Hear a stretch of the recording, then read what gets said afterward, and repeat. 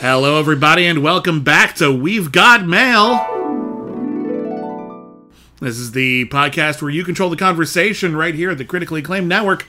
My name is William Bibbiani. I am a critic. Everybody calls me Bibbs. My name is Whitney Seibold. I, too, am a critic for the purposes of this particular podcast. You may call me Ruckmeister McCool, if you wish. And I think you should. And this is the podcast where you write in. You write us an email or perhaps a physical letter, and we read it on the air. And we answer your questions, and we respond to your criticisms because we like you. And you always have interesting things to say and talk about, and we're very grateful for that. So if you want to write in, our email address is letters@criticallyacclaimed.net, and our P.O. Box, if you prefer to send in a piece of physical mail, is... You can send it to the Critically Acclaimed Network, P.O. Box 641-565, Los Angeles, California, 90064. I always ask Whitney to introduce the P.O. Box because I still haven't memorized it, and I never will. I never will. I have decided that's a new piece of information I do not need. It's like it would be like adding 13 to the multiplication tables. Like, I'm not going to learn it now. I suppose so. Yeah, you learn up to 12 in school for some reason. Yeah, we cut off at 13, but if all of a sudden, if you're 40 years old and say, by the way, now you got to learn 13 through 20, you'd be like, no. There's a trick to learning your 11 times tables. I learned it from Jaime Escalante. Uh-huh. Hold up 10 fingers. Okay. And multiply 11 by, let's say, 7. Okay. So, 1, 2, 3, 4, 5, 6, 7. Uh-huh. And then what did you just do? You got one finger down. I see. 63. I get it. I said 11 by 9. By 9. No. Sorry. Well, 9's and the two digits, 9's, So, the numbers always add up to 9. 72 adds up to 9. 63 adds up to 9. Yeah, hold up 10 fingers, and then you count them down. You bend each finger as you go, and you bend it down. So, you go down to 8. You got 7 on one side and 2 on the other. That's a cute little trick. Audience, I assure you what he is showing me makes sense. Yes. If you can't quite picture it in your head, maybe try it on your fingers, but I assure you it makes sense. Anyway, and also he meant 9, not 11. That it was way off. 11's easy. Relatively. Once you get past 10, it gets a little trickier. Yeah. But we're going to move on, because this is not a math show. The trick to 11... If this was a math show, I wouldn't be hosting it. Like, what's 11 times 12? Here's the trick. Let me teach you the trick. 132? No. Isn't it? Move 11 times 10 is 110. Then plus 11 is 121. Plus 11 is 132. It's 132, right? Okay, yeah. Right. I was right. Yeah, take the 1 and 12 and the 2 and 12 and move them apart, add them up, and put that number in the middle. 132. There you go. Does that consistently work, or does that only work for 132? Well, try it with another number. I will not. Moving on. Let's read some emails. Thank everybody for emailing us. We usually don't dilly-dally at the front, but Whitney had some math he wanted to do this week. I think those are neat tricks. Those helped me through junior high school. I'm happy they did.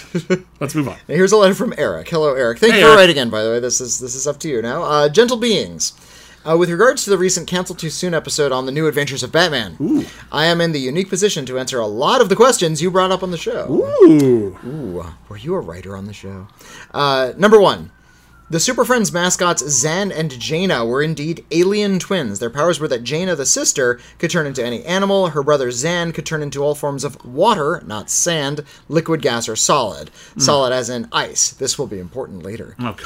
Zan would often turn into a bucket of water, so Jaina, in eagle form, could transport him into action. As mentioned, Zan could turn into ice, so he could take the forms of icebergs, ice patches, ice ladders, ice cages, ice ramps, ice boats, ice clippers, ice bridges, that occur in nature. Basically, anything the action called for. Why water and ice? Well, if you look at the history of the Hanna-Unbarbarable... Oh. Isn't that cute? Adorbs. Burn on Hanna-Barbera. You'll see a lot of super characters with the same power sets, stretching either as rope, plastic, springs, robot extender arms, water-based forms, changing into animals, or duplicating themselves, because they've been reusing the same animations since the Impossibles, Fluid Man, Coil Man, and Multi-Man in 1966. Yeah, that sounds about right. Because it was cheap. That's the answer for a lot of reasons in the entertainment industry. They just reused a lot of animation. Why was it like this? Because it was cheap. It was cheaper to do it that way. Yeah. people have compiled YouTube videos of various Disney films over the decades that reuse a lot of like dance animations. They've reused a ton of transposing like heads on different characters. Everyone likes, and it's a good movie. Everyone likes the Disney movie Robin Hood. Robin Hood is like a significant percentage of that is reused animation. At least half used. They're like, you can just see Snow White dancing, but they put a fox head on her. That's it. It's a big chunk of a scene. Like, boom.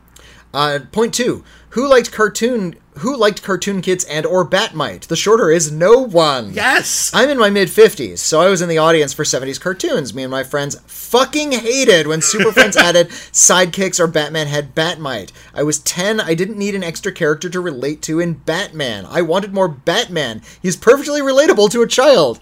He's Batman. He's a fantastical character. Well, and also he's an arrested adolescent. Like, when his parents died, he stopped there, and he was just like, do I need to do anything else? No, I'll do what I would do now, which is become a superhero. Like, that's what a child fantasizes about in a situation like that. You know, it's simplified I've heard it said that the central appeal of a character like Superman is, you can't make me go to bed. Like, that's all it is. I can wear my underwear outside my clothes. Yeah, pretty much. These are not. Well, that's what they talked about when they came up with the He-Man action figure. They were like, well, what do little kids want to play with? Well, little kids are little kids. They just want to run around in their underwear. No. What they said was little kids want to be stronger. They want to be bigger. They want to be, like, powerful. Yeah, so we'll give them a lot of muscles. Boom. Give a kid a lot of muscles. Boom. He-Man. Done. Sold a lot of toys. Point number 3. As for the cartoon being for the kinds of people who grew up watching the original, I say to the that is the original, the 1966 show. Okay. The Adam West show was omnipresent in afternoon reruns, so it wasn't unlike the popularity of Star Trek in reruns was the inspiration for the Saturday morning Trek cartoon. The 66 show being in reruns for kids meant that they had a new cartoon show. My older brother was a stoner, so he was not up on Saturday mornings watching cartoons. Fair enough. Point number 4. Did DC Comics characters ever go to other planets and gain superpowers from different color suns? This happened to Jimmy Olsen and Lois Lane in the 60s comics. That sounds about right. With such frequency that it's remarkable they never developed skin cancer. Oh, Jesus. Yeah, they don't really mention that in the superhero comics. No, I mean, superhero comics used to be wackier and just go through, like, sillier situations. But, yeah, I figured it was the sort of thing that happened in the 50s and 60s. Didn't some superhero, like, die of some very earthbound disease? Captain Marvel, he died of cancer. That's right. Yeah, the original Captain Marvel in Marvel comics. Not the DC comics, and not the one we have in the movies. The guy in the blue and red suit. Yeah. He died of cancer. It was a whole storyline that they wanted to take it seriously, and they did. Didn't come back either. Not that version. At least not as far as I know. No, not that. I know they brought back other Captains Marvel. They toyed with it, actually. The idea was that he came back, and it was like, oh my god, Captain Marvel came back. And then very quickly they realized that it was a Skrull in disguise. Trying to screw with us. And the version we got in the movie, the Carol Danvers. She was like the 4th or 5th Captain Marvel. She was Captain Marvel. We had Captain Marvel. It was like Photon, who's one of the characters in Marvel Now. I forget which one, but and we also had a version of Captain Marvel who was either the son or maybe the clone of the original Captain Marvel, who was like a younger version. And there was a time where he shared a body with Rick Jones. Rick Jones, who was like the ultimate stand-in comic book character.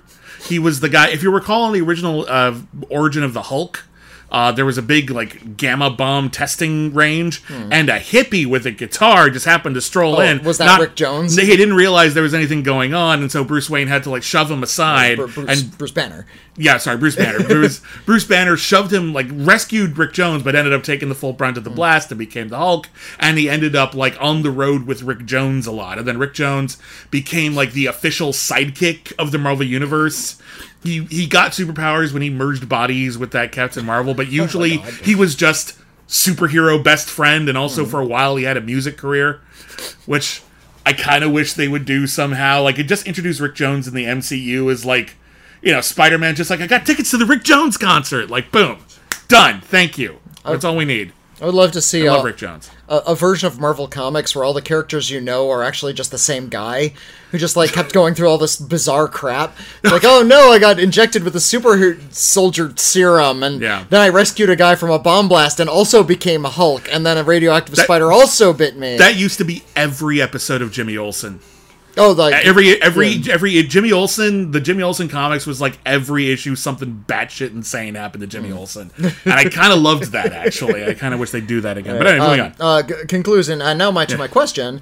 Star Trek: The Animated Series is one of the few live-action to animated series that did not add a fantastical character to appeal to children. If they added a funny, magical character to Star Trek: The Animated Series, what would be their name, powers, and backstories? And you can't say Q. Damn it! I was going to say Q. Critically yours, Eric.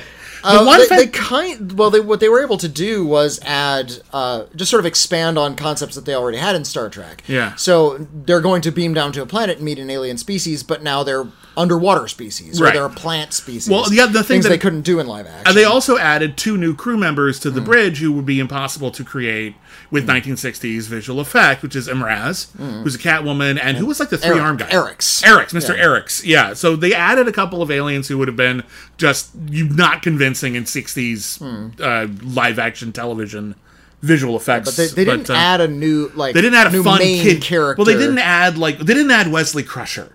That's true. You know, they could have. But and I think it's that tradition of adding characters for kids that I think is one of the reasons why a lot of people responded very negatively to Wesley Crusher, because initially it felt like that's where they were going, and it ended up not quite being that. Right. And Wesley's grown on me over the years. But what would they have done? Because they've had sort of like impish god characters on Star Trek even prior to the animated series, because there was Charlie X, who Kirk slapped across the face, and there was Trelane, the Squire of Gothos, who Kirk slapped across the face. That's the thing. On the animated series, if they had some sort of, like, all-powerful imp, they know how to take care of that. See, I don't think you want him to be all-powerful. I just think you just want, like, a youthful character. So here's my pitch. Oh, you know what? It would be like Spritle Racer. Yeah, like some kid engineer who's always getting into trouble. And I know, because it would be the most annoying thing in the world, no matter how they handled it. I figured we just lean into it entirely. So here's the new crew member for Filmation's Star Trek Season 3. We're not appealing to enough kids. We have to add a youthful character. Introducing Ensign Harry Mudd Jr. Harry Mudd's child. Yes. Oh, God. Who has joined Starfleet to spite his dad, and so when his dad comes in, they'll hate each other. But, and he's the most stick in the mud, fucking everything by the book, the exact opposite of his dad, and somehow more annoying. I don't know how he manages. Mr. Scott, can you come help me? Where are you? I'm in the warp core. How'd you get in there? I don't know. Look, I'll explain when you get here. Any other ideas? I think that's gold, but... or because Star Trek was very, leaned very hippie and free love for a good portion of it, you get one of those, like, hippie musicians. Oh, God, no.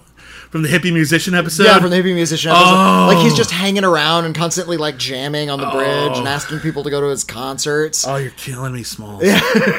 Killing me. Oh, that's awful. Get one of those hippie musicians, like a young kid, some teenager, and he's got some, like, Star Trek, like, fanciful electric guitar type of an instrument. Oh, my God. He's like the Federation diplomat.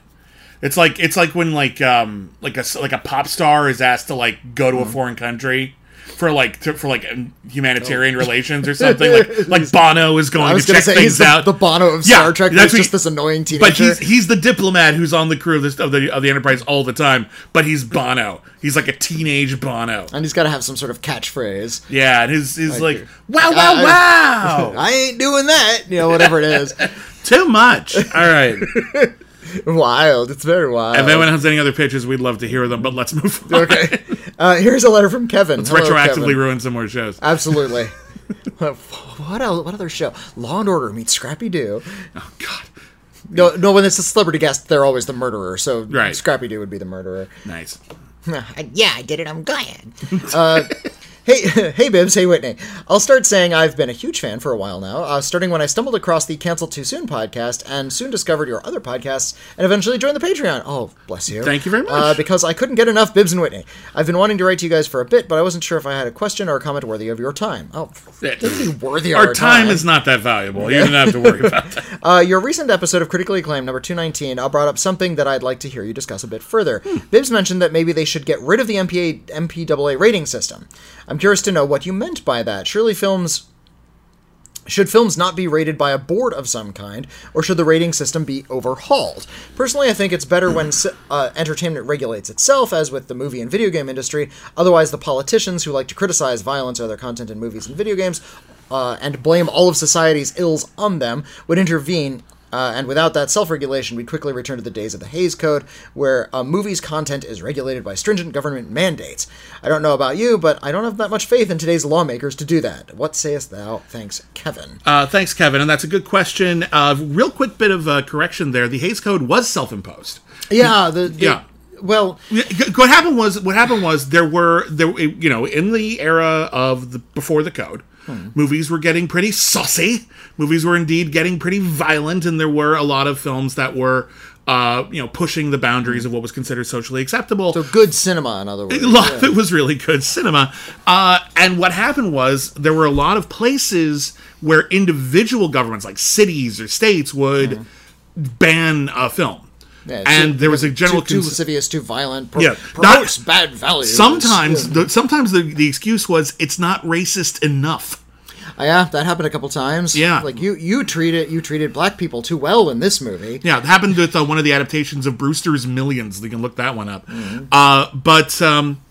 So the concern with Hollywood was they created the Hays Code in order to self-regulate themselves to prevent themselves from getting too much governmental ire. However, the self-regulation was as bad or worse than anything they'd get anywhere else, and it ended up being extremely restrictive, and now we look back on it as a pretty sad time.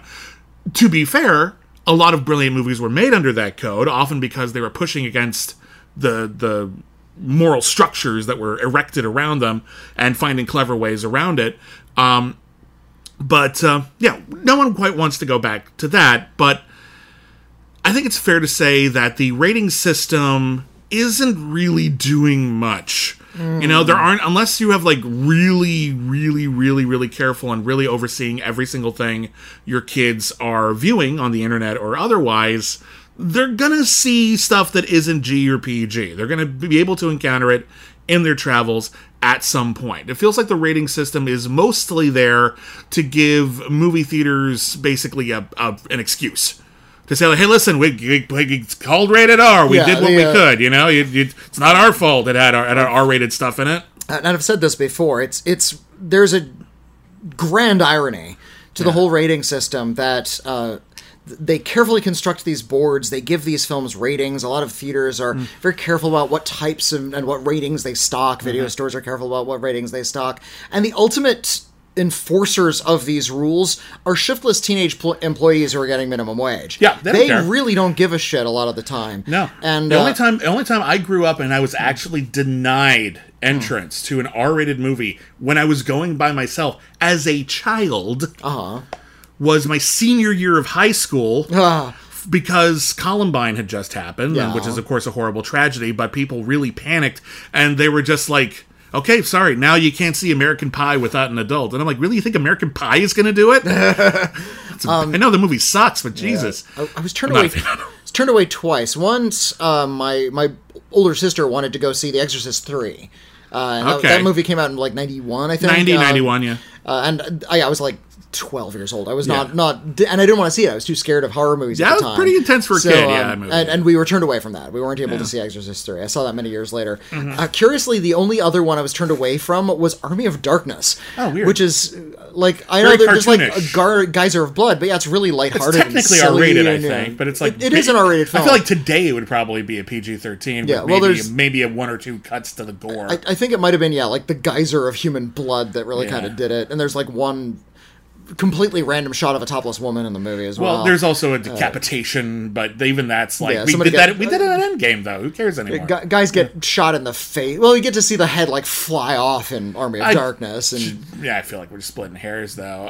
But when it comes to having an actual ratings system, parents often don't have the time or the energy to do the kind of research that they would need to do to sort of dictate what they want their children to see. And that's kind of what this is all for, isn't it? To make sure children don't see some untoward content. And I wouldn't want a 10-year-old going into certain R-rated movies. No, definitely. I think parents should absolutely have the right to know what their kids are getting into, because some kids aren't ready for some stuff. Some stuff is going to go over their heads. Some stuff is genuinely inappropriate depending on the age of the youth. And again, those numbers might vary depending on how emotionally and mature that person may be, but as a parent, that's theoretically supposed to be your responsibility to know that and to help regulate that and make sure that your kid is only seeing stuff that they're ready for, that they can handle, that they can absorb in a thoughtful way. So when it comes time to like decide, like, okay, the system's broken. The system is at best hypocritical and ineffectual. How do we fix it? People have had ideas for that this whole time. I have mine. I'm sure you have yours. What I think we just need to do is de-emphasize it. Not really care about what a rating is, and filmmakers especially should have... Filmmakers and studios shouldn't care. Yeah. And theaters should enforce casually. Yeah. And most importantly, parents should know.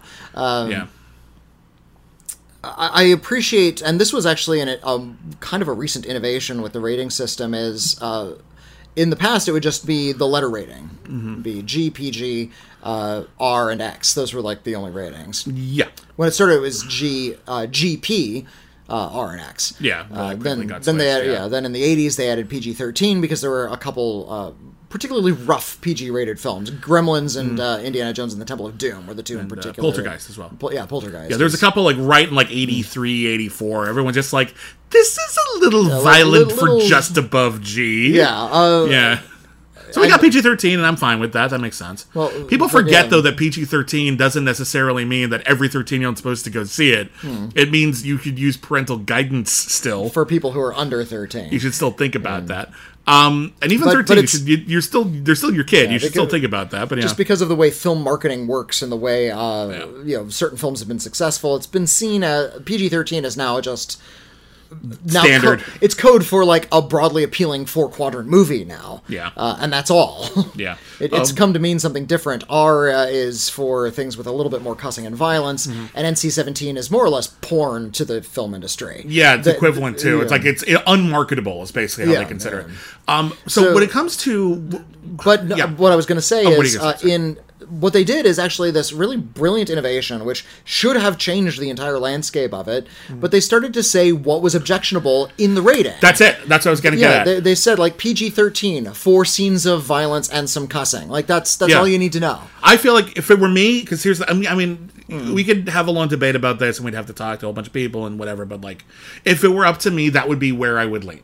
I would say, instead of going with this R rating, whatever, I think we just... divvy up the basic things that people generally tend to be worried about. Violence, sensuality, and maybe like mature themes and language. You know, is this movie about something that's too intense for kids, even if it's handled without a lot of violence? Like, is it really, really intense about racism? That kind of thing. Like, that kind of thing might not, 5-year-old might not be ready for that. That kind of thing. So, like, we can have that. Parent doesn't want to have that conversation with their kid yet. Yeah, exactly. Like maybe, or you don't want to have it when it's that harsh, for example, like that. You want to introduce it slowly. I can appreciate that. May or may not agree, but so what I would do is this: I would take those key areas. We could decide what they are, and then I would have. Basically just a vague content warning. This would be on every poster or whatever. That would just be like on a scale of like 1, 2, and 3. Where 1 is there's like let's say adult language. 1 is no adult language.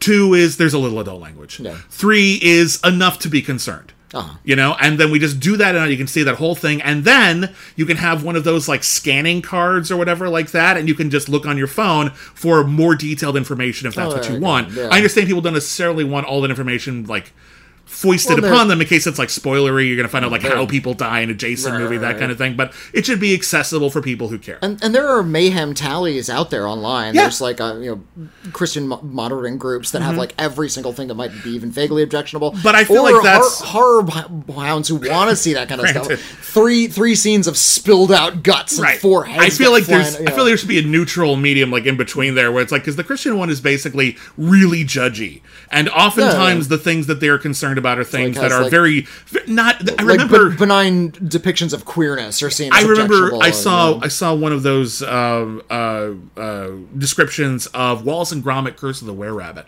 and when they were talking about the potential depictions of queerness, the mean dog has a coin purse with flowers on it. And I'm like, come the fuck on. Jeez. Are you kidding me? That's not even, we're not mentioning that. That's nonsense. So, like, but I feel like basically you just want one that isn't like, this is awesome, and, oh no, this is terrible, but just a neutral, there's a few decapitations in this, quite a lot of blood, that kind of thing. Here's my solution. So we have G and we have PG. G is kind of gone. We don't...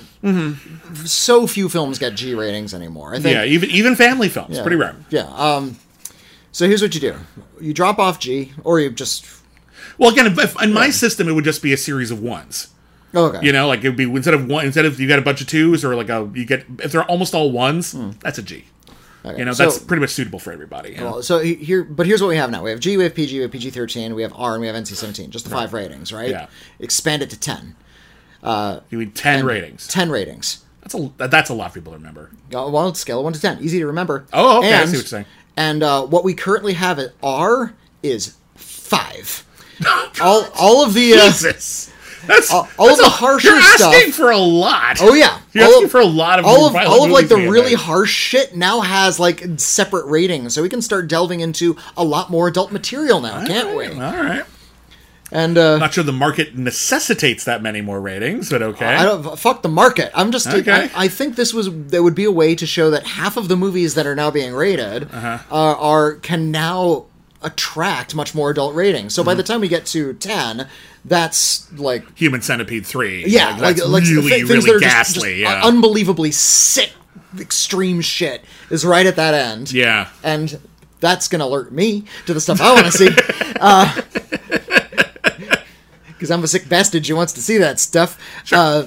But yeah, I think the issue here is that we don't have a lot of workable adult ratings. The rating system is geared toward protecting kids, right? Well, yeah, that is mostly its reason for existence. So, okay, all these PG-13 rated movies. Well, let's break that PG-13 up into a couple ratings, like 2 or 3. Then we have some in the middle that are for, teenagers or college kids. And then all the rest of that stuff, go up to 21. Get really sick stuff in there. I saw a movie this week called The Sadness. That would be like in a 9 or 10, because that's a really extreme movie. Oh, shit. I still haven't seen it. I have to go see it this weekend. Yeah, it's a movie on Shudder right now. We had some scheduling issues, so we decided since almost nothing came out last week, we're going to skip Critically Acclaimed this week and just catch up next week. So I need to catch up on Sadness, apparently, because Jesus. Yeah, it's... Whitney calls it a 9 or a 10. My God. Well, maybe not a 10, but there's a lot of blood, gore, and... Yeah. But if Whitney considers it horrendous depravity in that movie. If Whitney considers it genuinely depraved, that's saying something, so fair enough. Not because Whitney is depraved, he just watches a lot of movies. Okay, maybe not R is 5. Maybe R is like 6 or 7. But we need things above R. Multiple ratings above R to sort of denote that there are actually a lot of entertainments that can be made for an adult audience. We don't need to start centering on broadly appealing four-quadrant movies. And I think having that many ratings might encourage people and filmmakers to think of a broader level of where they can adjust their film. Mm-hmm. It's like there's actually going to be a lot more nuance. It's not just going to be, there's these 4 things, so NC-17. It's like, no, let's start like delving into it and get a little bit more detailed, because that's kind of what we're looking for here. Well, I agree. I have a different way of going about it, but I see your point. Anyway, if anyone else has any like outside the box ideas on how to fix the MPAA, I think we all agree that there should be some way to find out what you're getting into before you're sitting there with your family. I think we all agree that there should be something in place for that. But yeah, how to fix it has been something we've been pondering as an industry for decades. I have my idea. Whitney has his idea. I'm sure others have their own, and we would love to hear yours. So feel free to email us if you have any other thoughts. Again, especially if they're outside the box. Not just like renaming the ratings, which might be a Band-Aid, but I don't think it would fix anything in the long run. Like, what do we do? How do we completely rework this? Because when I said jettison it altogether, I didn't mean just throw everything into a pile. Yeah. I mean, I appreciate wanting to have some codification, but the way it works now, I think we can throw out the way it works now in a pile and just start afresh with something different. It'd be nice if they just went through a rating system of 1 to 5 rather than giving them letters. Okay. Because now the rating is aspirational, isn't it? Like, oh, we made it to 3. No, we made it to 4. I think only so many people are really going to be worried about that, but okay. So. Here's a letter from Jeremy. Hi, Jeremy. Hello, Bibbs and Whitney. I hope you're both doing well, and the weather where you are has been pleasant. Small talk completed. On to the reason for writing. Jelly. Well, it's mostly been warm. It's been warm. With an occasional cold snap here and there. Nice. God, I love those. Yeah. Sometimes while listening to you two gentlemen, I find myself wondering what kind of setup you use for podcasts. Clearly use a computer and a microphone. Yes, we do. We have them right now. But I'm curious, do you use an interface or just use a USB mic? Do you have 2 mics or just share one? Do you have a dream setup? It's fine if you don't want to talk about brands, unless it gives you some sponsors, but I admit that I've been curious to see the madmen behind the curtain. And speaking of sponsors, I'm a member of your Patreon and I see your advertised ad-free podcasts there. I typically have listened to your For Everybody podcasts on my iPhone using the Apple app and the Patreon for the exclusives. What is financially better for you? Do your sponsors give you more money if you have a certain number of listeners with the ads, or does it matter? And do you guys just get paid? Sadly, due to my financial situation, I had to downgrade my pledge. Sorry, I honestly wish I could afford the top tier. Don't worry about that. You give us a penny, we're happy We're for incredibly it. grateful for any just support happy you can give. listening, Even actually, if you can't afford to be a patron, we totally get it. Times are hard. If you really want to help, leave us a review. Yeah, that really helps a lot. If you have no money, leave us a review. Take and a tell little a friend. time. Yeah, go on to iTunes or wherever you get it, and just leave a positive review for us. Or a fair one. It doesn't have to be 5-star. And the more reviews we get, the higher like an algorithm pushes it up on some list somewhere. We always want a fair review. If you hate our show, it's weird that you're still listening, but feel free to send us that review. You know what? If you're listening and you hate listening, welcome. Thanks for listening. Thanks for listening. We're glad to have you too. All right. Anyway, but if I can help you out and spend a minute or two listening to an ad so you can get paid, I do that. But I do sincerely hope you are well, and I'm glad that Bibbs is cancer-free. Thank you. Yeah, congratulations. Appreciate it. This is not small talk. I'm legitimately glad, and neither of you have cancer. Sincerely, Jeremy. P.S. Whitney, for whatever it's worth, I'm glad you were willing to set aside your journalistic integrity to make your son happy by giving an honorable mention to Encanto on the Ease Iron list. It's something that I said this. It's not something I would have included, but my son insisted, so I mentioned it on this. And you know what? I included it without any young person encouraging me to do so. I think that movie's really delightful. That sounds like I'm teasing, but your parenting stories always warm my heart. Best wishes to your son. May he continue to grow in intellect and wit. He's a smart kid. He's a card, that one. Yeah, he's a bright kid. He's very funny. I like that kid a lot. Anyway, as for what is our setup? Okay, so our first of all, pretty light actually. Chapter 1, our dream setup. Oh yeah. Our dream setup is we have a little room. Yeah. With chairs that don't squeak. Yeah. And we each have our own mic and a little and there's big like fuzzy egg carton things on the wall. Noise can, sound dampening walls, and we each have our own mic, and we each have big can headphones. And I actually don't like the headphones. I find the headphones distracting. I'd rather not wear them. Okay. I will not wear them. I will not while we record anyway. I'll listen to them. That's true. It's actually more organic when you can just hear each other's voices. I think it's weird. I think it leads to a less comfortable conversation, especially when you have new people over and it's a weird vibe. I'm not a fan of how that sounds. But additionally, we have a little booth off to the side. We have a whole team of professional engineers who are mixing our language as we go, and as soon as we're done, they can mix it together and edit it and just send it out for us. That's our ideal setup. No, I would settle for having our own little soundproof booth with comfortable, non-squeaky chairs. There's some air circulation that won't get picked up on the mic because I am constantly overheating in the summer. But as it stands, we actually have a pretty inexpensive setup. We record onto my laptop, sometimes Whitney's, but usually mine. I have GarageBand. It's actually a very useful, pretty good all-purpose tool. It came with my MacBook. If we can't have that for whatever reason, my laptop has been in the shop a few times. We usually use, what do you use? You use Audacity. I use Audacity. Audacity gets the job done. It's changed names a bunch, but whatever Audacity was, that's what I use. That's what I use to make my audio dramas. It's actually an incredibly handy tool. And it's free, so bonus.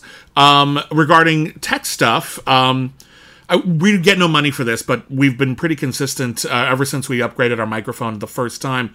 We've been using a Yeti, Y-E-T-I. It's a brand of microphone. It is a very good, versatile microphone. We only have the one, but it is omnidirectional, and so we used to have it on a mic stand on the table, and then we realized we kept getting all of these bumps when we touched the table, so we purchased a relatively inexpensive tripod. And we connected the microphone on top of that, so it is hovering between us. We have the setting on the USB mic so that it is only picking up opposite directions, picking up Whitney's side, my side, nothing above, below, etc. Usually we record in my living room. It sounds more or less okay. I do most of the editing myself, and there are times when I just want to pull my eyebrows out.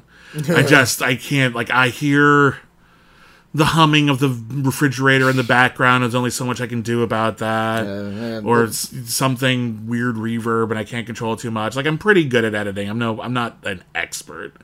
It doesn't actually take a lot to get a decent sounding podcast. It's basically just don't cheap out on the microphone.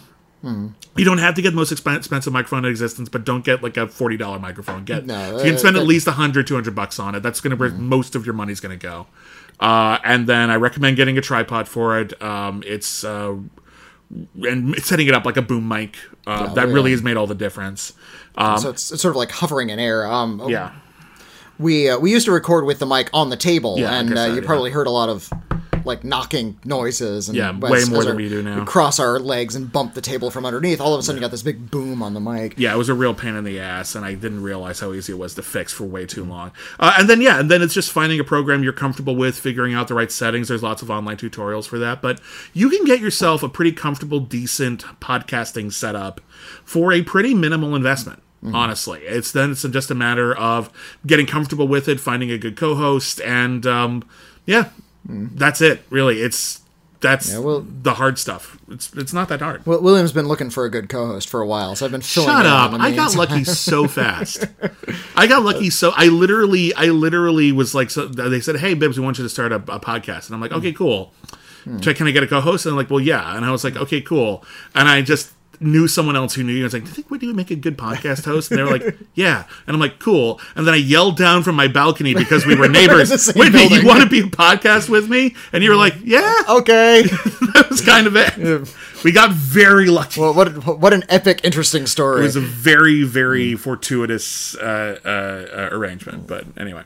The tech stuff. Not that complicated. There are people who have way better setups than us. I would love to have them, but it's a financial investment and also a learning curve that we don't really need to go through right now. If we're going to upgrade, I'd rather upgrade a lot all at once rather than just get two microphones. Exactly. I'd want to make sure we did the whole, as much as we could.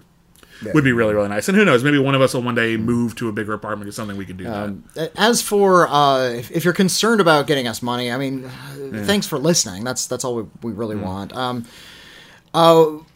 The more people listen to the ad version, the bigger our payout is, and that's all I can say. Because I actually don't know the actual balance of it. But I will say this: it's not a staggering amount of money. It's some. It's some money. Yeah. It's not insubstantial, or we wouldn't do it. But it's also not really paying no one's going to pay off a mortgage with that. Okay, right. It just helps. If you pay into the Patreon, that money goes straight to us. It's not dependent on how many people are listening. So that's, I guess that's a little bit more beneficial in terms of just lucre. Yeah. But we would rather you not focus on that. We'd rather just you listen and enjoy what we do. If you can afford and want to contribute, the Patreon is a great way.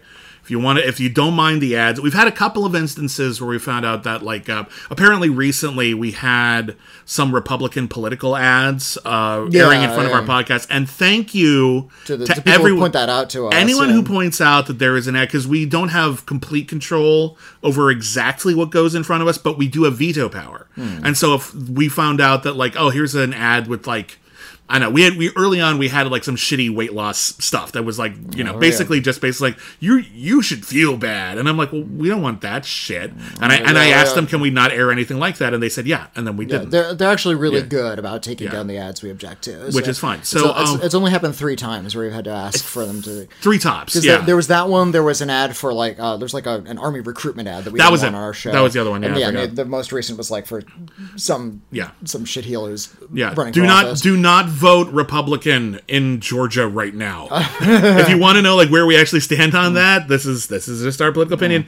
Don't vote Republican. You're not going to help anything. Yeah. So if you hear any Republican ads on our show, please tell us. We will have that shit taken down. We do not want anyone to vote Republican because they think we did. That would be a nightmare scenario for me. So yeah, we can't go into too much detail about that, but we do get paid for that. But just do whatever is convenient for you. If you can afford to chip in a couple of bucks, we want to make sure that even if you only can afford to chip in $1, you get something. And that is right now ad-free shows, and also you can vote in a variety of polls. And we're going to finish up a couple episodes of Holy Batman, but we only got a few left. And then if you can afford to pay more, you'll get more exclusive stuff, and we want to make sure you feel compensated for it. Anyway, thanks for caring enough to ask. So, there you go. Another letter? Yeah, we got time. Right, here's a letter from J-Lo. No, not that one. Okay. Thank you for writing in, J-Lo. Gents, during a recent conversation on fandom, Whitney made mention that that Han Solo's iconic vest was used in Solo: A Star Wars Story. No. I'm wrong. I'm wrong about a movie I hate. And, no, the costume worn by Alden Ehrenreich through the movie is a brown leather jacket, which Alex Damon had been using as his Schmodown costume. In fact, the other Legacy characters also get new costumes, with Donald Glover's Lando wearing a loud yellow ensemble, and even Jonas Suotomo's Chewbacca having a bandolier with 2 straps instead of 1. While the movie isn't great, the costume designers did put in the work to make the costumes that evoked the characters well enough that 4 years later, Whitney thought they were just the same. Which is fair to point out. Credit where credit is due. Fair to point out, but I think the point stands that it really did feel like it was of the piece. Yeah. Yeah, but fair enough. That's fair. Anyway, I should at least add something of substance in here. How and why do costumes in long-running franchises evolve? To bring it back to something Whitney cares about, do you think that Star Trek The Next Generation would have felt the same if the original series costumes were reused wholesale? Would using the same costumes in Solo from The Empire Strikes Back have been any different? Best, J-Lo, no, not that one. That's a good question. Costume design is an aspect of cinema that we don't get a chance to talk about enough. We're not experts in it, but we care. We did host the very first podcast attended by Colleen Atwood. Yeah, Colleen. It was basically a one-on-one, just her and us interview. It was the first podcast Colleen Atwood ever did, and that was cool. It was too short for my liking, but it was cool.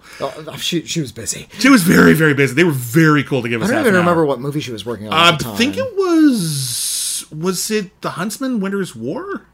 It might have been, yeah. Yeah, but in any case, very, very cool person. We've interviewed her a couple of times. Very thoughtful. Costume design is a very underappreciated aspect of cinema. Most people only tend to notice it in big, like, fanciful movies with, like, gorgeous gowns or exciting superhero costumes, but there's a lot more to it than that. Regarding how costumes change in, more like franchises, really, than series, because usually when there's a specific uniform involved, the series keeps it more or less the same, only evolves a little bit over time. I'm a little frustrated with the way Star Trek has been doing it recently, because Star Trek is about uniforms. Yeah. Everybody wears the same thing. It's a military uniform, essentially. Yeah. And I think because they want a lot of visual variety on the show, they're updating the uniforms like twice a year now. It's even back in the Next Generation Deep Space Nine days, I was annoyed by it, because it's like, okay, so I appreciate that in the... How long is it between the original series and Next Gen? About like 7,500 years? It's like about 80 years. About 80 years. That's enough time that Starfleet might update their uniforms. Yeah. That might happen. But and then doing it again when Deep Space Nine came along, and then doing it again when First Contact came along. You have not been on the Enterprise for more than 10, 15 years at that point. That is a long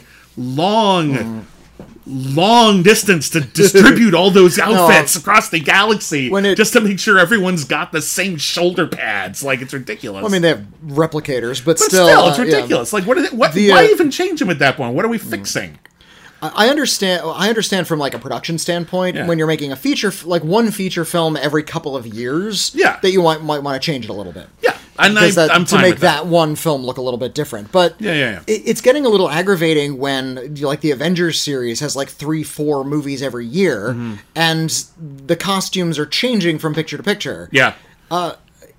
Well, there were a few scenes in like some of the Avengers movies where we got to see how Iron Man put that suit on. Yeah. Originally, he had like these like robotic arms that sort of assembled it around his body, and it took a few moments for that to happen. Then, as the shows went on, he had like a suitcase that turned into one. Yeah, and that one was like a cool, suitcase kind of wrapped around his body, and one he just was like walking at a normal pace, and the machines could like rip it off him just while he was moving naturally. Yeah, pretty cool. And then eventually it just turned into this like goop that grows around his body, which is that feels like cheating at that point. And the same thing happened with Spider-Man. It's like he gets in a suit in a position and it just sort of like grows around his body. And I understand that's sort of a conceit of these superhero movies that have these high-tech things, but it takes a lot of humanity away from it. Yeah. There's a scene that I wish I could have seen in the tarmac fight one, Civil War. Civil War, yeah. Where, like, one team of superheroes is over here and the other's over here. Is like, hey, we're finally here. They're, like, meeting in a parking garage, and they're just in their street clothes. It's like, okay, well, let's go down to that tarmac and let's go to fight. And I wanted there to be a little intermission where they're, like, sitting in a parking structure, like, taking their shirts off and trying to get the sun, pulling their boots on. Like, this probably takes a lot to get into those ridiculous outfits. Yeah, even like, the non-mechanical ones. It's like... Because actually, like, one thing I kind of liked, actually, about... I think it was the Spider-Man costume from the I forget which Tom Holland movie had this, but basically the idea was it's after like the ridiculous Scarlet Spider suit, which is just too much Iron Man for Spider-Man for my taste. But there was one he had that was very simple, which is basically it's a really baggy Spider-Man outfit until he presses like a button on like the spider on his chest or like on his belt buckle, and then just tightens up. And I'm like, you know what? That's fine. Yeah, that's a good meeting because that makes sense. It seems like it'd be a lot easier to get into. You don't have to worry about, I ate too many sandwiches for lunch and now the suit doesn't fit. Adjusts itself to your body. I thought that was a pretty good thing. But there's a couple of things with costume design that I think we don't always take into consideration in these kind of fanciful situations. In Star Trek, we're talking about like an actual military organization and how often they would realistically completely overhaul their uniforms. When was the last time you saw the Marines completely overhaul dress blues? Yeah. It doesn't happen that often. So, but one thing I do think about sometimes, though, is superheroes probably have more than one costume. You know, they probably have 2 costumes at least, because in case one's in the wash or gets damaged or fighting people all the time. But at that point, the question is, does it have to be the exact same costume every time? What if you want to be fashionable and wear something like a slight variation on it or something? Slightly different color blue, or maybe the star on your thing is on a jacket instead of a shirt. I mean... Why not? As long as you're more or less on brand, who cares? I was going to say you need to be on brand. But as long as you're more or less on brand... Spider-Man's outfit changes, but he always has those sort of like big spider eyes on the mask. Yeah, so you know it's Spider-Man. Like, it's clear at a distance. And I think as long as that's the case, there's some wiggle room there. One thing I actually really liked how they did was in the TV series Arrow. The TV series Arrow... Which I think was Colleen Atwood. It was, I think, initially, but... I know she did The Flash, which is... She did The Flash, and she did Supergirl. Okay. I don't remember if she did Arrow or not, but she was definitely... And she didn't do every episode, but she was consulted on the main designs of the outfits so that they looked cool, because those are your big ones. Those have to look good. And kudos for The Flash and Supergirl, beautifully done in both. The cool thing about Arrow is that initially he wasn't concerned about looking good. And indeed, his costume was really very simple. He would wear really dark green, didn't really matter, could have been black, sort of leather kind gear. Of a military kind of thing. A little more, not military, but, more practical biker type thing, just something, sturdy. Yeah, something sturdy. And even, like, his mask, he just painted, like, some, like, face paint over his eyes. That was it. He wasn't worried about a photo op. He just wanted to make sure that in the shadows you couldn't quite make out who he was. Over time, as the series progressed and that hero became less a killer vigilante and more an actual hero of the people, his costume evolved a bit organically, became a little brighter. He actually traded in the face paint for an actual mask. It evolved to meet the needs of the character. All right. And even though it didn't really look like the comics initially, it was practical enough for the character's needs, and eventually we got the comics accurate version when it made sense to have it. That's a great way to do it, when you're serialized and you have the opportunity to build over time like that. Yeah.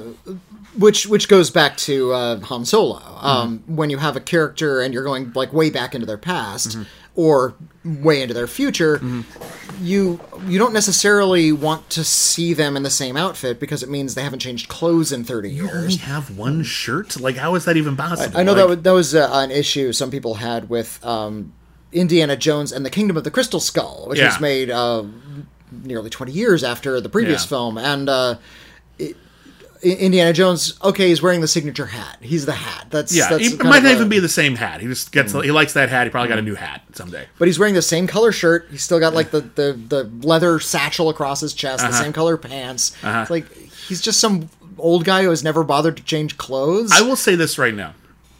My dad lived to be in his 70s, which is pretty good for a guy who had cancer when he was 40. My dad had a jacket or two that he had worn for about 40 years. Those were, when he went out on his motorcycle, those were his jackets. He wore one or the other. One time, one of them saved his life because he hit a skid, and you can just, the rip on that jacket was just beautiful. Like, he wore it like a badge of honor. But, like, the idea that Indiana Jones, as an old man, would have a lucky satchel, or that he would just have a jacket he keeps going back to, or a hat that he's been wearing for forever, I buy all of that. I buy all of it because, again, that's not like a uniform that needs to be upkept, that needs to be kept sturdy. That's just his stuff. But the difference with Indiana Jones, at least, is that we see when he's not in the field and needs to be wearing leather or whatever, he's just wearing regular clothes. He wears a bow tie to work, you know? Like, he doesn't wear that every single day. He's not Jeff Goldblum in The Fly. Like, just, clothing does change and evolve, and the technology to make clothing changes, and the kinds of colors go in and out of fashion. And people will wear different clothes at different times in their lives. If we see someone like Indiana Jones as an old man wearing the exact same outfit, well, then he's not really a character. He's just an outfit at that point. Well, he's an icon. He's an icon. Where basically, like, you need to, when you see him, you need to see him. Well, exactly. But characters can get too iconic for their own good. Now, when you're talking about a fantastical superhero character, that's fine. That's well, I would argue Indiana Jones is pretty damn close to that already. He's a pulp hero. It's adjacent. But when you're talking about, it's like saying Dick Tracy, do you have to wear the yellow hat? Yes. I have to wear the yellow hat. When you're talking about the Flash, though, he has to wear that outfit because the costume is a big part of being a superhero. Yeah. The Flash wouldn't be a comic book if he just wore street clothes. He has to wear the red outfit and have lightning bolts around him because that's the appeal of the character. It's fantastical. He looks neat. It looks neat. That's what you need. You need it to look neat on a comic page, and then they adapt it to live action, and they put someone in that actual costume, and it looks kind of silly. They used to say that, and then I got to tell you something. A lot of the time when they finally just say fuck it and go for the more comics accurate look, if you have a decent costume designer, it can look great. I remember when the original X-Men movies came out and they had the black leather. Yeah. And they were just, it was right after the Matrix came out. Outfit. Yeah, it was right after the Matrix came out. It was where people were wearing at the time. It seemed plausible. Looked good. Looked fine. Yeah. Got no objection to it, really. But the argument was always that, like, look, you do not want the original X-Men costumes on screen. They'll look ridiculous. And then X-Men First Class came out, and they looked fine. No, they looked ridiculous. They looked fine. They looked like a superhero movie, but they looked fine. Yeah, the one that always gets me, and you know me and Thor. Okay. I'm not a fan of Thor. I think... Can't even say it with a straight face. One syllable. You can't get it out of your mouth without putting some sass on it. I forgot which Avengers movie it was, but like he's outside doing something. They walk up to him. They just say, "Hey, Thor." It's like, and I just bust out laughing. It's like, oh yeah, it's a name. People are named Thor. Thor Heyerdahl, I suppose. But but hey, Thor. It's like, hey, it's Hercules.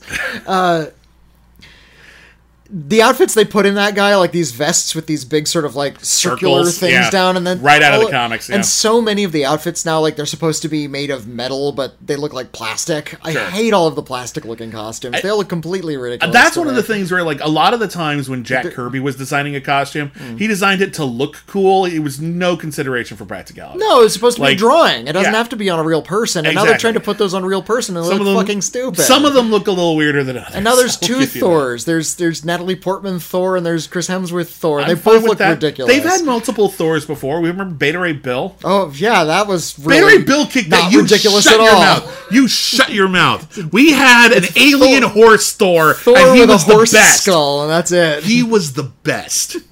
He was the best of us. Thor with a horse skull sounds cool, but unless he's like playing in a metal band. That would be a great way to introduce Beta Ray Bill, by the way. Welcome to the stage, Beta Ray Bill! Oh, God. Walt Simonson's run on Thor was fucking epic. I'm gonna shit on the government! That's Beta Ray Bill. That's my version of Beta Ray Bill. That's the film I want to watch. I love it to pieces. Christ. Anyway, that's a little comment on long-running series with characters that wear the same kind of costume. They're going to evolve a little bit, but I just think you have to like come up with some reason for them to evolve, unless they're evolving very little. Yeah. In which case, you're just spiking up. But sometimes it's just a practicality thing. Remember when in The Dark Knight, when Christian Bale Batman goes to Lucius Fox and just says, "Hey, I have a design thing I want to do for the Bat costume," and Lucius Fox like, "You want to be able to turn your head." Why wouldn't he? Like, it was an impractical thing, and like in Tim Burton universe, they made it all out of rubber, and they just never really talked about it. But he couldn't turn his head in that thing. No, it's like bending at the waist a lot. It's a totally impractical way to do a fighter. My God. Well, but that was Tim Burton. He's a very stylish filmmaker. He wasn't have a certain kind he wasn't considering the practicalities, but when it came time to do The Dark Knight, they're just like, yeah, I should be able to move a little. Should be able to look to the left. That was Batman's weakness for a whole movie. If you were to the left or the right, he was fucked. One last word. There's the character of Star-Lord from Guardians of the Galaxy. He's got a signature look to him. Got a cool vest. He's got a cool jacket. This practical mask that sort of appears on his face. Oh yeah, I think it's fun. Yeah. He is like one of the selling points of the characters. That he's really kind of like sassy and immature. He's kind of like a man-child character. Yes. If we catch up with that guy when he's like 60 and he's still wearing the same coat, that makes sense. Because he would not change his coat. No, he'd still think it looks cool. Yeah, and everyone would tell me that doesn't look cool. Kind of a douchey character. It's okay to keep the same costume. Well, fair enough. All right. Anyway. Here's a letter. Another letter. One more letter. We have time for one more. Here's a letter from Alan. Hello, Alan. Hey, Alan. Dear Bebs and Rockmeister McCule, that's me. I'd like to ask a quick question. What are the fictional characters which had films made about them in the 60s and 70s, and are still having films made about them today? I don't count classic stories like Little Women, so like adaptations of literature. Only characters having different stories made about them, and only characters playing a central role in the movie. This is all I could think of, and I'm sure there are more. Superman, Batman, James Bond, Sherlock Holmes, King Kong, and Godzilla. I heard someone say that Dracula should be on the list, but I haven't heard of a new Dracula movie for a long time now. Well, Dracula Untold was Dracula Untold was not that long ago, and there's a lot of he's public domain, so there's a lot of other. And we've had that miniseries recently as well. That British miniseries with Claes Bang. Oh, I didn't see that, but I've not heard of any plans for a new Dracula. Before I go, just let me say that thank you to Mr. McCule for turning me on to the pitch meeting videos on YouTube, done by Ryan George. Very funny stuff. I'm also a big fan of his First Guy videos. And he lists some of his favorite First Guy videos here. Nice. To ever own a cat, to be an actor, to build a snowman, to climb a mountain, and to hold up a lighter at a concert. This is Alan signing off. All right, so what decades was it in? It was the 60s, and was the 70s or 50s? He said 60s and 70s. Now, it was in 70s, okay. King Kong doesn't count because the first King Kong movie was in the 30s. Well, I think it doesn't really necessarily matter if it was the first one, but they were making them then, and they're still making them now. Okay. I guess is what's relevant. So what, like, movie... Let's say, for the sake of just discernment... and you also mentioned like Batman and Superman, but they also started in the 30s in comic book form. Yeah. So that's technically an adaptation. Let's see if there are any that are not any adaptations that were invented for feature films that were invented a certain number of decades ago. That and we're are still at least sometimes. Obviously, we can't expect them to release a movie all the time. I got one already. Rocky, they're still making Rocky. Somehow movies, they're still making. Who would have thought? And you know what? The average level of quality of a Rocky movie is staggeringly high. Yeah, it may be maybe the most consistent American movie franchise. Like, it's really impressive. There's some stinkers. There's in a couple, there, but like mostly on it's average, great. They're pretty good. I would say there's at least 1, 2, 3, 4, 5. I would say about at least 6 of the 8 are 3.5 stars or better. Oh, well, all right, fair. You know? Leatherface. Leatherface, Michael Myers, a lot of the alien xenomorph. I realize it's not the same character, but we keep going back to that costume at least. That honorable particular mention. Kind of creature. Yeah. Honorable mention at least. Ripley, we haven't seen in a hot minute, but they always threaten to bring her back. Let's see, we're going back to 50s and 60s. They just did a new Diabolic. Okay. Danger Diabolik was it's a comic book adaptation, but the first one was in the 60s from Mario Bava, and they just did a reboot of that in Italy. I think it came out last year. I'm waiting for it to come out in America. It looks pretty neat. Yeah, like Darth Vader stuff. Okay. Yeah, Star Wars. Just to keep going back. I think do that Star Wars. I heard tell that Darth Vader is coming back again. There was again. A TV series about Obi-Wan Kenobi. Does it count if they started in television? Oh, there are rules. What do you think? I don't know. I think they should, honestly, because then you've got Doctor Who. Okay. Doctor Who is good. Mission Impossible. Those characters continued, and then they just kind of grandfathered in new characters over time. Yeah, I guess there was always some turnover there. So I think that counts. There hasn't been a Doctor. I guess some of the earlier episodes were adapted into feature films, but there hasn't been like a big budget mainstream Doctor Who. Not since Peter Cushing did it in like the 60s, which nobody talks about. But regardless, still going strong. Let's see. The thing is, so many things are like super IP heavy that we're seeing a lot of adaptations. Like Rob Zombie's making a Munsters movie, but that it's not something that started in cinema. Let's not count things that started on TV. Okay, that's fair. That's fair. Characters that were invented just for feature films. Just for feature films. It's been a while since they've done it, but The Parent Trap lasted a while. And those aren't even sequels. It's like they just keep remaking the same movie over and over again with The Parent Trap. That kind of counts, because clearly they're mining the intellectual property for new stuff. No, that was the 80s. I'm trying to think, is there Godzilla any other... definitely counts. King Kong definitely counts, because those are, movie characters. They were invented for cinema. Yeah, Modesty Blaze never really caught on. Like there were a couple, but yeah. Yeah, Gamera, technically. No, Gamera as well. Comes back every once in a while. It's been a while, but Herbie the Love Bug. Okay. Herbie the Love Bug came back in the 2000s. Trying to think of some other older ones. Like Lassie started in books. And also was in the 50s. 40. I think the 40s was the first Lassie movie, right? Yeah, I think so. So it's a little early. And there are a lot of like classic literary characters, like you'll see Cinderella's and Alice's in Wonderlands and et cetera, et cetera. James Bond actually wasn't invented for film; it was a series of books first. True, and his first adventure was technically in the 50s with the TV movie. Same with Asterix the Gaul. This came from a book, but mostly known for the movie Dr. Dolittle. Okay, we still have Dr. Dolittle. We haven't had a Zatoichi film for a second. It's been a minute. I don't think we've had one since Beat Takashi did it. Yeah, and that was sort of like a revival. It was great movie. I love that movie, but like that was a different. It was a different vibe. Yeah. Same thing with Lone Wolf and Cub. Oh, duh, Bugs Bunny.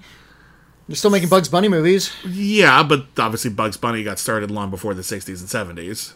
No, I'm just thinking things that were invented a long ago. Okay, if we're including, I thought we weren't including those for the sake of this conversation. But if we are, Bugs Bunny is still going strong. All the Looney Tunes are going strong.